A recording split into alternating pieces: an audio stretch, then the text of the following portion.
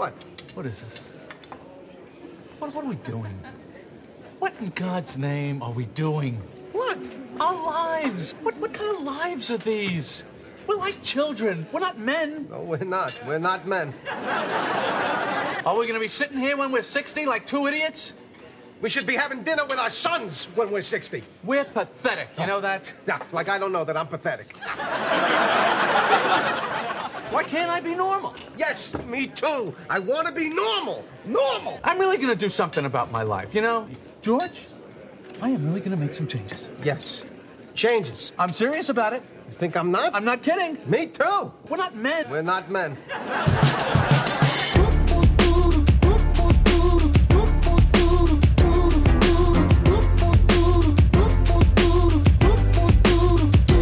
Hey everyone, welcome to the Menthology Show, Manhood, Let's Find It Together. In today's inaugural episode, we discuss breakfast cereal, recent movies, the end of an era, and some sage advice on controlling time control. Josh, Derek, welcome to the show. Hey Blake, how are you, Josh? It's wonderful to be here, gentlemen. We made it. Yeah, I'm very excited. Yeah, we made it. This is exciting. We launched a Patreon, and here we are. Very excited. I don't know what to do with my hands, but I'm very excited. They're disembodied, or they're just sitting. Just gotta keep them on the desk. I don't know if I should be clapping. Palms down, gentlemen. Palms down. Well, we're excited. We're excited for the 8 listeners, many of which are patrons, is joining this episode. It's going to be a slow roll out of the gate, it seems like, but we are honored and humbled by your early support before we even launched a show, and we're excited to grow together, figure out where this is going to head, what it's going to look like. But we have a great show today for you, and our top story this week, Josh and Derek, is something very, very controversial, if you will. It's very. This may be bigger than this year's U.S. presidential election. Of course, I'm talking about breakfast cereal is on the decline, fellas. Oh, jeez. You have to start with that. Right out of the gate, huh? Like right out of the gate, we're just gonna get Derek all hot and bothered. That's what Camps. we're gonna do. So Derek, Josh, I read a recent report that showed just how bad things are for General Mills and Company. The kids these days, they're just not eating the cold milk and the sugary cereals. Well, I can't say I'm surprised. But Derek, I know this is a topic that's near and dear to your heart, so I will clear the floor for you. so angry with both of you right now. So, yeah, you know what? First off, Blake, maybe they would eat them if people like you wouldn't describe it as sugary cereal. I got news for you. I'm looking at a box of apple cinnamon Cheerios right now. You know how much cereal's in this entire box, Blake? I don't know. 10 grams. Do you know what 10 grams is? 10 grams is like nothing. It's like sales tax. You don't even know it's there. You just eat it, and then you know what sales tax does? It makes things work, you know? That's how things run. So your body runs on sales tax. Yes, sugar is the sales tax of the body. You need it. People don't like it. Derek, but you really eat sugary cereals in the morning, like for breakfast? How dare you? Not only do I eat them in the morning, to the extent that I'm awake in the morning, but I also eat them at night. That's my favorite time to eat cereal. Let's put some numbers to this. How much are we talking a week? How many bowls of cereal? Or how many boxes of cereal? Well, that's hard to say. We could be here all day throwing numbers and math. That's for geeks. I don't have time for that. What I'm telling you is that, hey, listen, I'll have one every night before bed. Sometimes when I am awake in the morning, I'll have one of those too. Sometimes I have a Nutty Bar for breakfast in the morning. See, so even you don't break from the breakfast cereal in the morning. Even you are contributing to the decline. Like, that's only because I usually don't wake up till noon, and by that time I'm ready for lunch. I go straight. Right. Usually I skip breakfast and go straight to lunch. But it's really bothersome. I don't understand why cereals has become the scapegoat of a society that doesn't know what to do with itself anymore. It really does bother me. I don't know, Derek. I don't think sugar's the villain here. I like sugar. I don't relate to these people that are like, Sugar's just straight poison. I think it's delicious. I think it makes life sweeter. But I don't think we should be eating it for breakfast in big quantities. Like nutritionists say you want, fruit and some oats or something, healthy, some protein. I mean, that's all. Well, cereal, Blake, as you well know, is part of a balanced breakfast. It doesn't say it's the whole balanced breakfast. You put some strawberry slices in your Cheerios. You just said that there's 10 grams and nothing. Like that's like no part of a balance. Like it's just 10 grams of sugar is nothing. That's the whole point. There's not enough sugar to have any appreciable effect on you other than to make you happy. What's wrong with being happy? Well, I think 30 grams a day is sort of the recommended limit? Yeah, somewhere around that. Maybe it's 30 to 50 or something. Okay. So if you're knocking out 10 first thing in the morning, I mean, far be it from me, but I'm just saying, if I wake up in the morning and I eat a big old bowl of cereal, I might as well go ahead and put on sweatpants and go back to bed because my day is shot. Yeah. Guys, we can sit here and argue about breakfast cereal all day, but I got one question for you. What did the Marlboro Man eat for breakfast? Oh, yeah. Well, just cigarettes. He just chewed on gnarly cigarette butts with milk, obviously. And black coffee. I mean, yeah, the two go hand in hand. Well,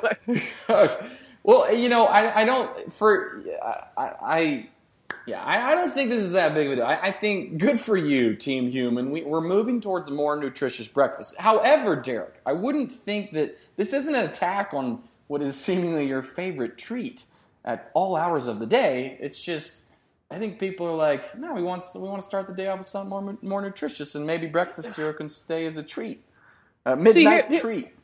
My thing is, this isn't about sugar.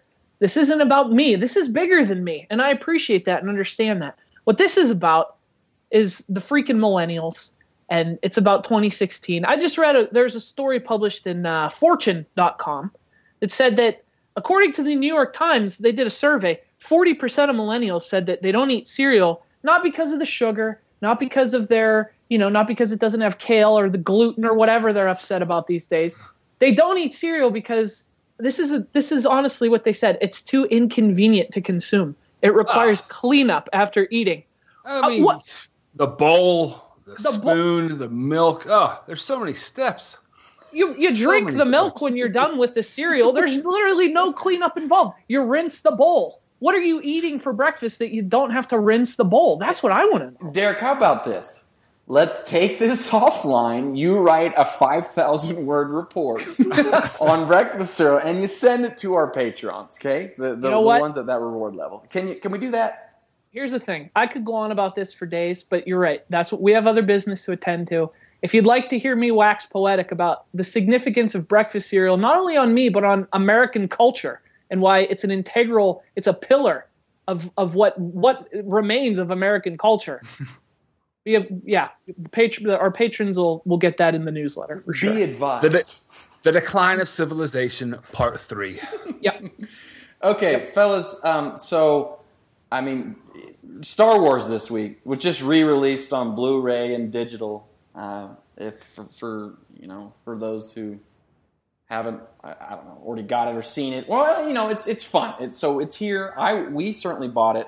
I'm one of those crazy guys that still buys Blu-rays of my favorite stuff. I don't know. I'm weird like that. Physical media. Yeah, not always. I rent a lot of stuff on Amazon, stream stuff on Netflix.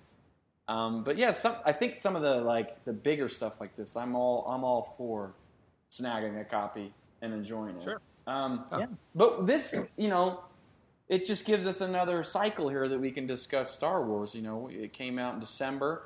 What did you guys, real briefly, we want to rehash this. A lot of people have already dissected this movie, but what did you think of the movie, gentlemen? I thought, and I think I'm in the minority here, I thought it was the best one of the series. Holy boom! Holy. Yes, wow. That just happened. I don't know if I'd go that far, but it's definitely one of my top 3 Star Wars movies. I think it was great. I put it out of the 7. I think it gets. Yeah, I think it's in a tie with Revenge of the Sith. That's where I'd put it. Really? Yeah. Yeah. I just went there. This is intriguing to me. So what exactly didn't you like about the new Star Wars? Okay. There's a lot. Well, okay. I didn't like the constant parading of cameos. Like, the whole point of a cameo is like a throwback. But when Hans, whom I love, is playing a central role, and frankly, I liked Finn and Rey a lot better. I think they were the stars of the show, but they kind of had to share screen time with an aging Harrison Ford, which, again, I do love, but I didn't want to see him play this pivotal role. I mean, he's a has-been. He saved the day before, and now he's saving it again. And oh, by the way, he owes creditors again. Like, he wasn't a war hero, and like, he's not the best with his finances, guys. We know this. I mean, but he did have to come along to bridge the gap. And then 30 years later, Princess Leia is still a freaking pivotal and active general in the what is now it's not the rebellion. What is it called now? Oh. The resistance. Yeah. Well, they're resisting. They're in power. They won, and apparently they're resisting this insurgent order called for. There's a lot. It's convoluted. All right. That said, hold on. No. Let me finish real quick, and I'll give you the conch. I liked it. So I think Revenge of the Sith is a 4-star movie. So I'm putting this. This touches 4 stars. I would say Empire Strikes Back is clearly a 5-star movie, and Star Wars and Return of the Jedi are probably in between 4 to 4.5. That's how I rate them. Okay, so oh boy, the thing is, I don't think that Han Solo is central to the movie, except in that he gets over Kylo Ren as the biggest villain ever. Like, I think he's only there. And you even said that Finn and Rey are the stars of the show. So I don't think Harrison Ford took away from the young stars. I think he made the young stars. Like, when he offers Rey a job, it's like, well, she must be the real deal if Han Solo wants to hire her. When he dies, you want retribution for that, and that's all on the villain.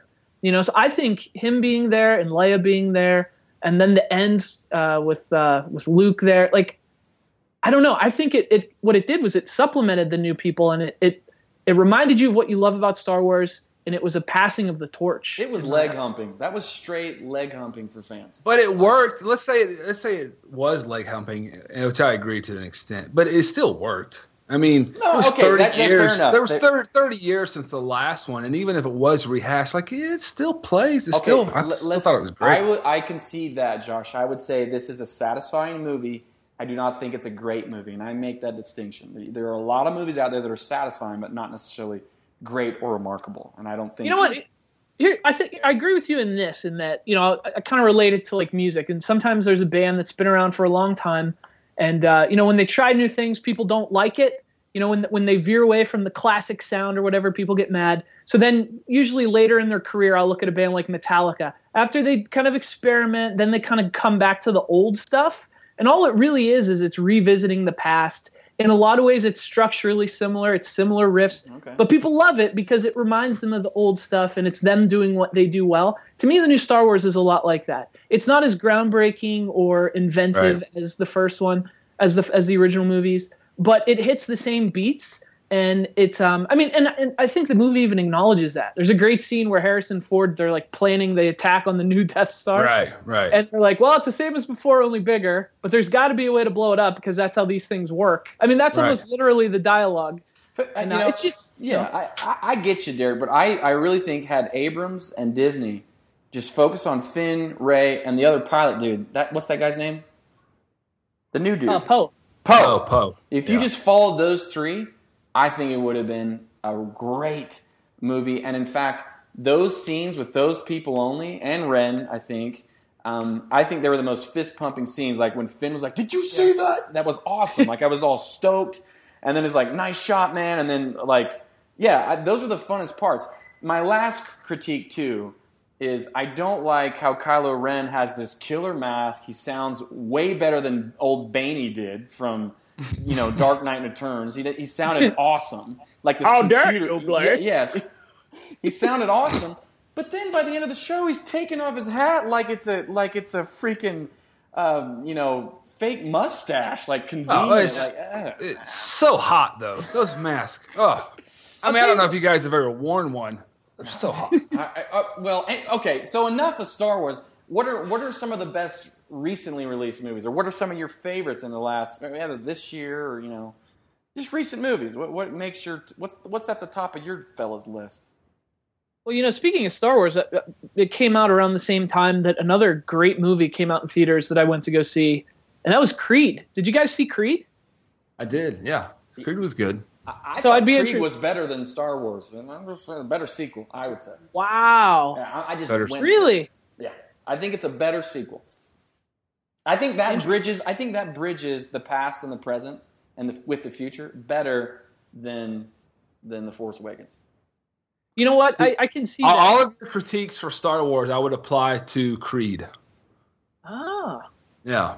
I mean, I thought it was similar. Yeah, it was just weak in spots. I mean, it was good. It was definitely good. But yeah, your critiques of Star Wars are what I would sort of apply to. Yeah, to but Creed. Josh, Creed didn't do the tie-in relationship twist where one's on the opposite side of the Force as the other. Again, we did that again. The analogy only goes so far, I guess. But it's still, to me, it was just it was good, but it wasn't. I wouldn't say it was the better sequel. What have you liked then since?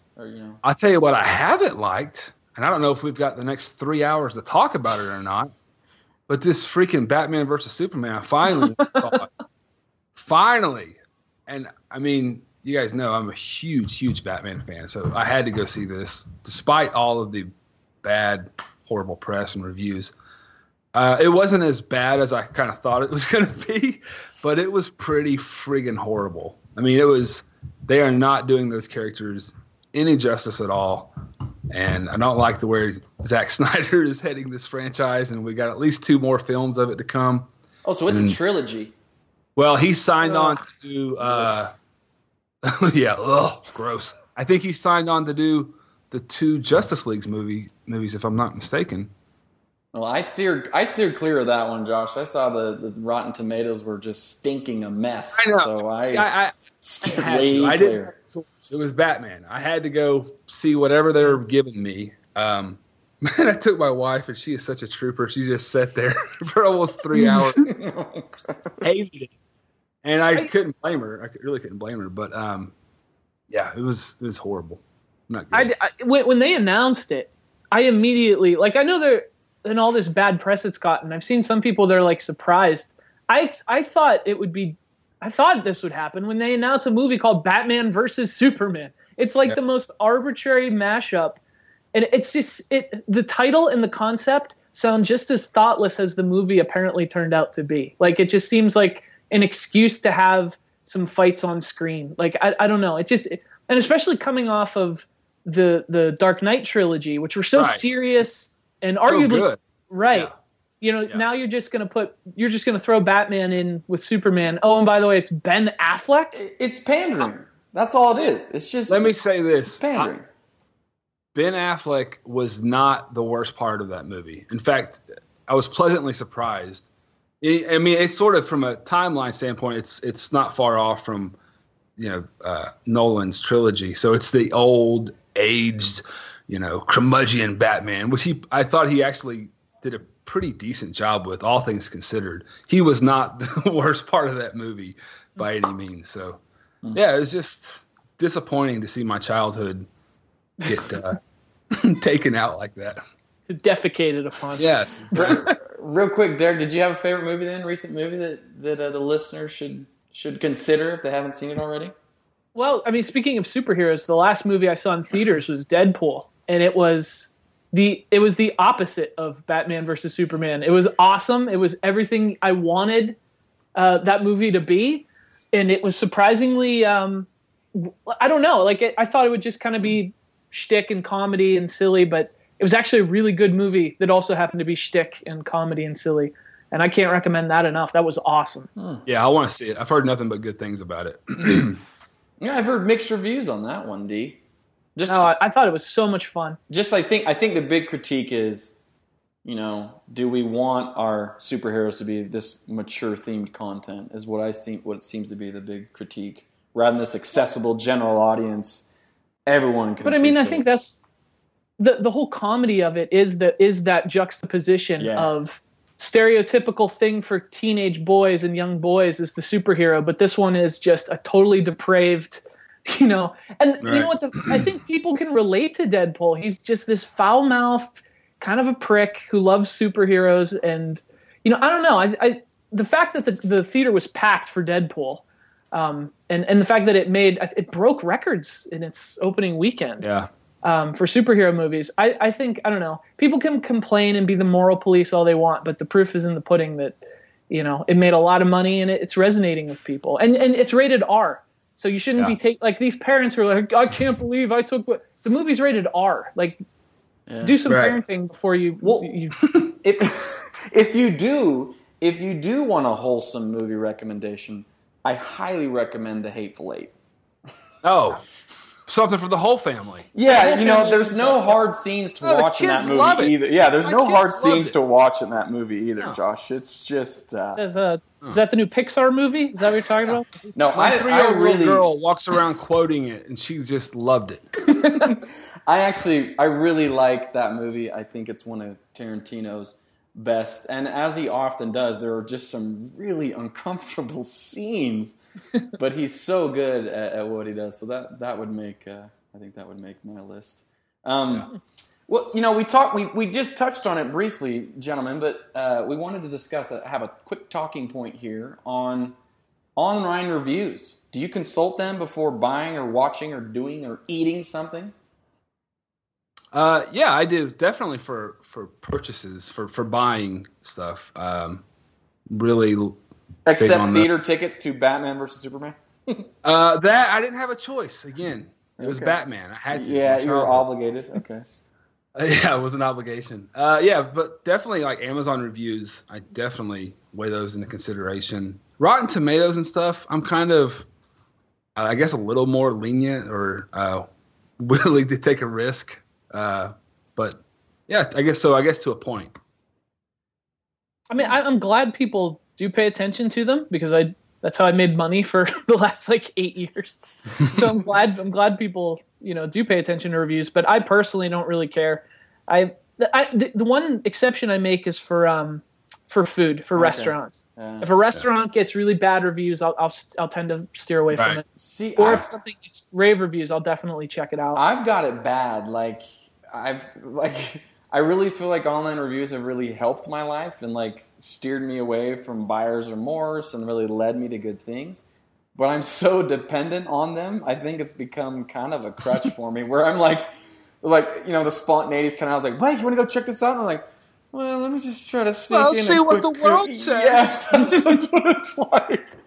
So admittedly, it's very pansy. It's very, unmanly. That's probably sexist, but there's probably some truth to that, But it's an amazing thing that we can hold up a device in our pocket and get instant feedback from the entire world about every restaurant on the street you're currently on. I mean, it's pretty amazing when technology does stuff like that. I kind of geek out over it too. That's pretty awesome. I like it, but if you get the right sample size, I remember my Mr. Statistician in college taught me anything above 250. And if there's no foul play or if the bell curve looks pretty even, you can really rely on that data that you're just going to match up with your taste. Unless you have very eclectic taste. So you obviously got to weight, online reviews with your individual taste. But there is something, and I'm planning a store on this at some point where are you dealing with the latest reviews? Because sometimes, reviews have been out now for over a decade. And so a store could get poor reviews, up their game, but it takes a long time for those reviews to shift and reflect the positive changes they've made on their products or on their food or restaurants or whatever. So the only one I know that does this, and I consult this, is the App Store, where it has all versions and then the latest version. I think that's a really helpful metric in trying to gauge something.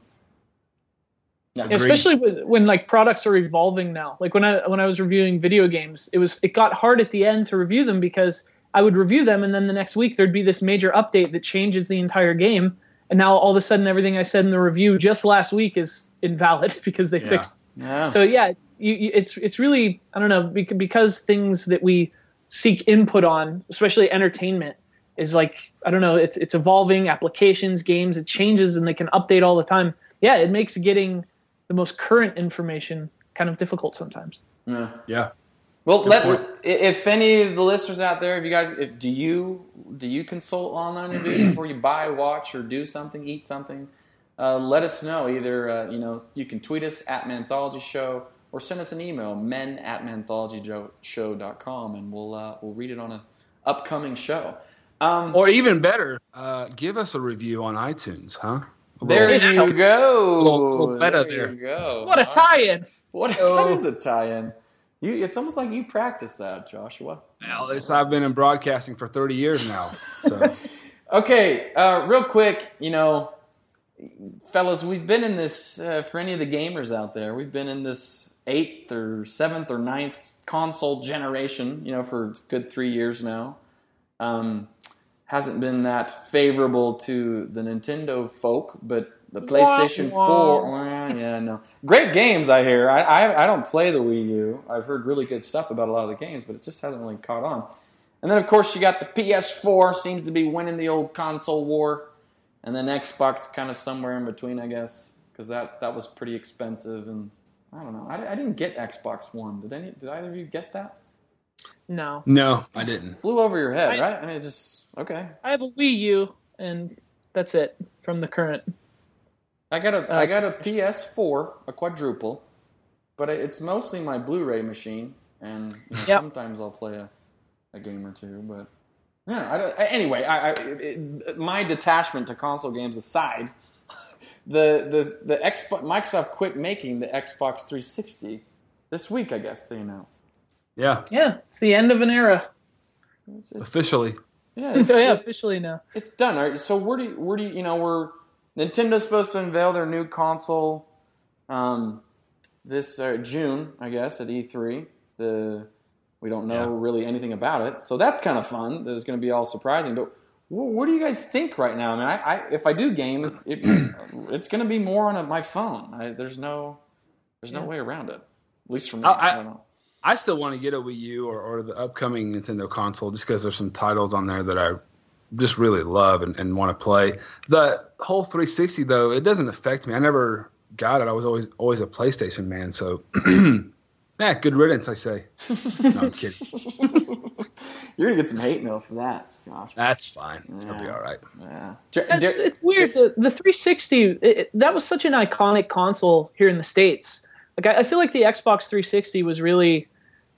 It was synonymous with video games last generation in the same way that the NES was years ago. I would agree with that. Back then, you wouldn't say I'm going to play video games. You'd say I'm going to play Nintendo. Yeah. And 8 years ago, that it was that way with the Xbox 360. My little brother would say I'm playing video games. What he really meant was he was playing Xbox. Yeah. So it was a really iconic console, and to see it go, reach the end of its run, it actually had a really long run. And a much more successful run than really any of the current consoles, which I think we're kind of transitioning into a post-console era. And you mentioned the PS4; it's kind of leading this generation, but it's only got like less than 40 million sales. Yeah. The thing that I saw is like, I mean, the numbers aren't official because none of they all keep it private now because they're all so insecure. Just kidding. Well, there's some truth to that, but no, they really are. They absolutely are. Yeah. So, but basically, it's still a sizable market. You're talking tens and tens and tens, almost 100 million people. But that said, it has contracted anywhere. I've seen anywhere from 30 to 45%. That's sizable. That's very. Yeah. And you got to admit that it would seem that the old smartphone gaming is probably to blame for much of that because I think we're all still gaming, and there's more gamers now than ever before, and it's not as taboo as it once was. But you know what?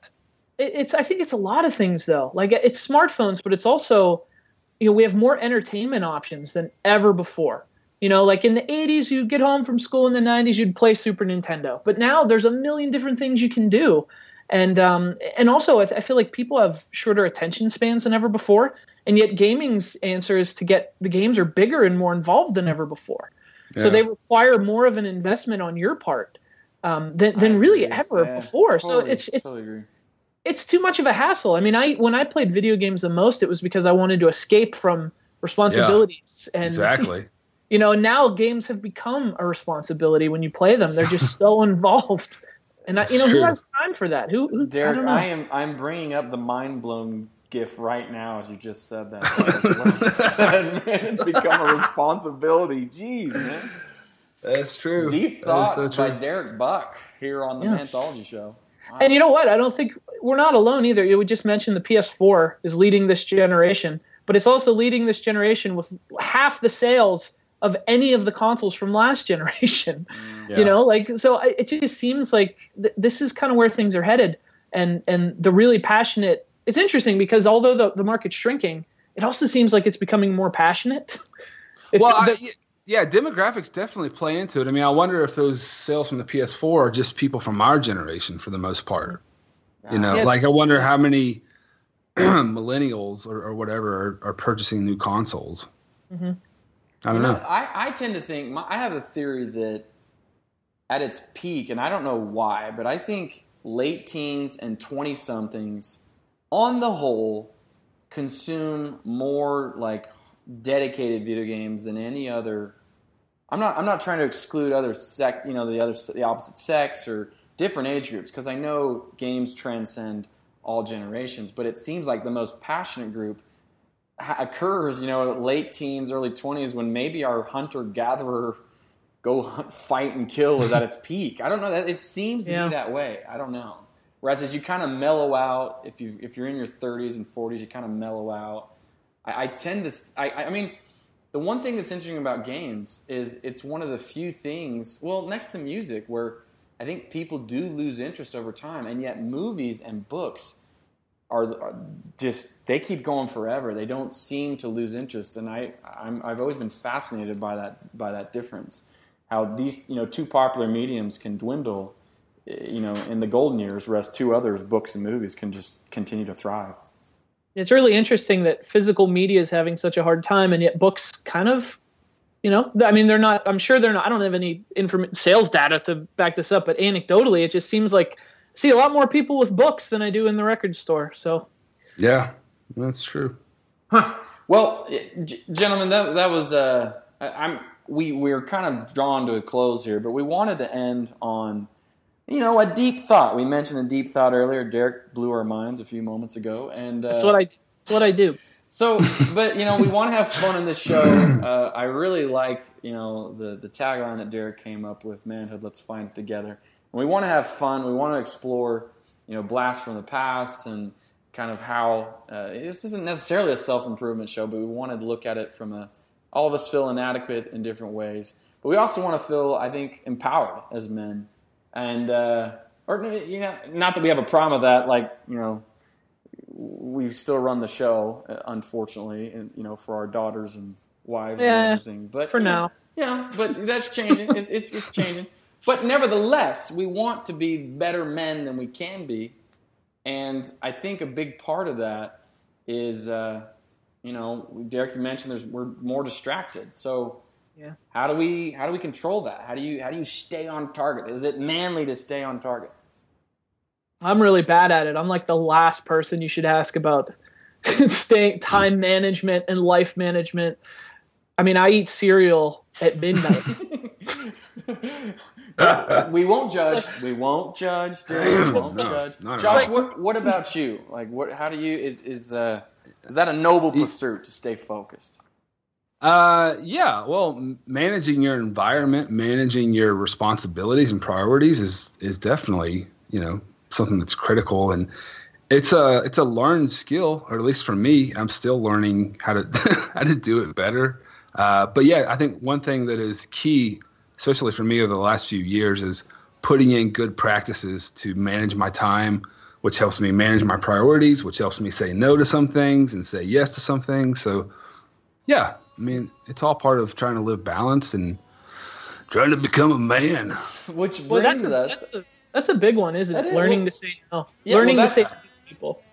Yeah, learning to say no. And that brings us to our parting shot, brought to you by Hiram Smith, author of 10 Natural Laws of Successful Time Management. He said, quote, "You control your life by controlling your time." So you got to be pretty selfish with, be selfish with your calendar, but also you have to plan for things that might fall to the wayside. So like, you got to include the quality time block for the kids rather than just say you want quality time. You got to include helping your kid learn how to throw a football, or helping your daughter, with a problem she's having at school, drama or whatever. You got to include that stuff on your calendar, and that's how you control your life. So that's the parting shot by Hiram Smith. Fellas, we've reached the end. Well said. Yeah. We've well said. We've reached the end of this inaugural show. Josh, will you tell them how they can participate moving forward? Most certainly. If you like what we're doing and what you've heard, which I know you do, visit manthology.show.com to support us and become a patron. You can also follow us on Twitter at manthology.show, or you can email us at men@manthology.show.com. Thanks, Josh. For Josh and Derek, I'm Blake, wishing all of you an awesome and very triumphant week. We hope to catch you here right on this show next week. Same podcast time, same podcast channel. Until then, so long. Protect me.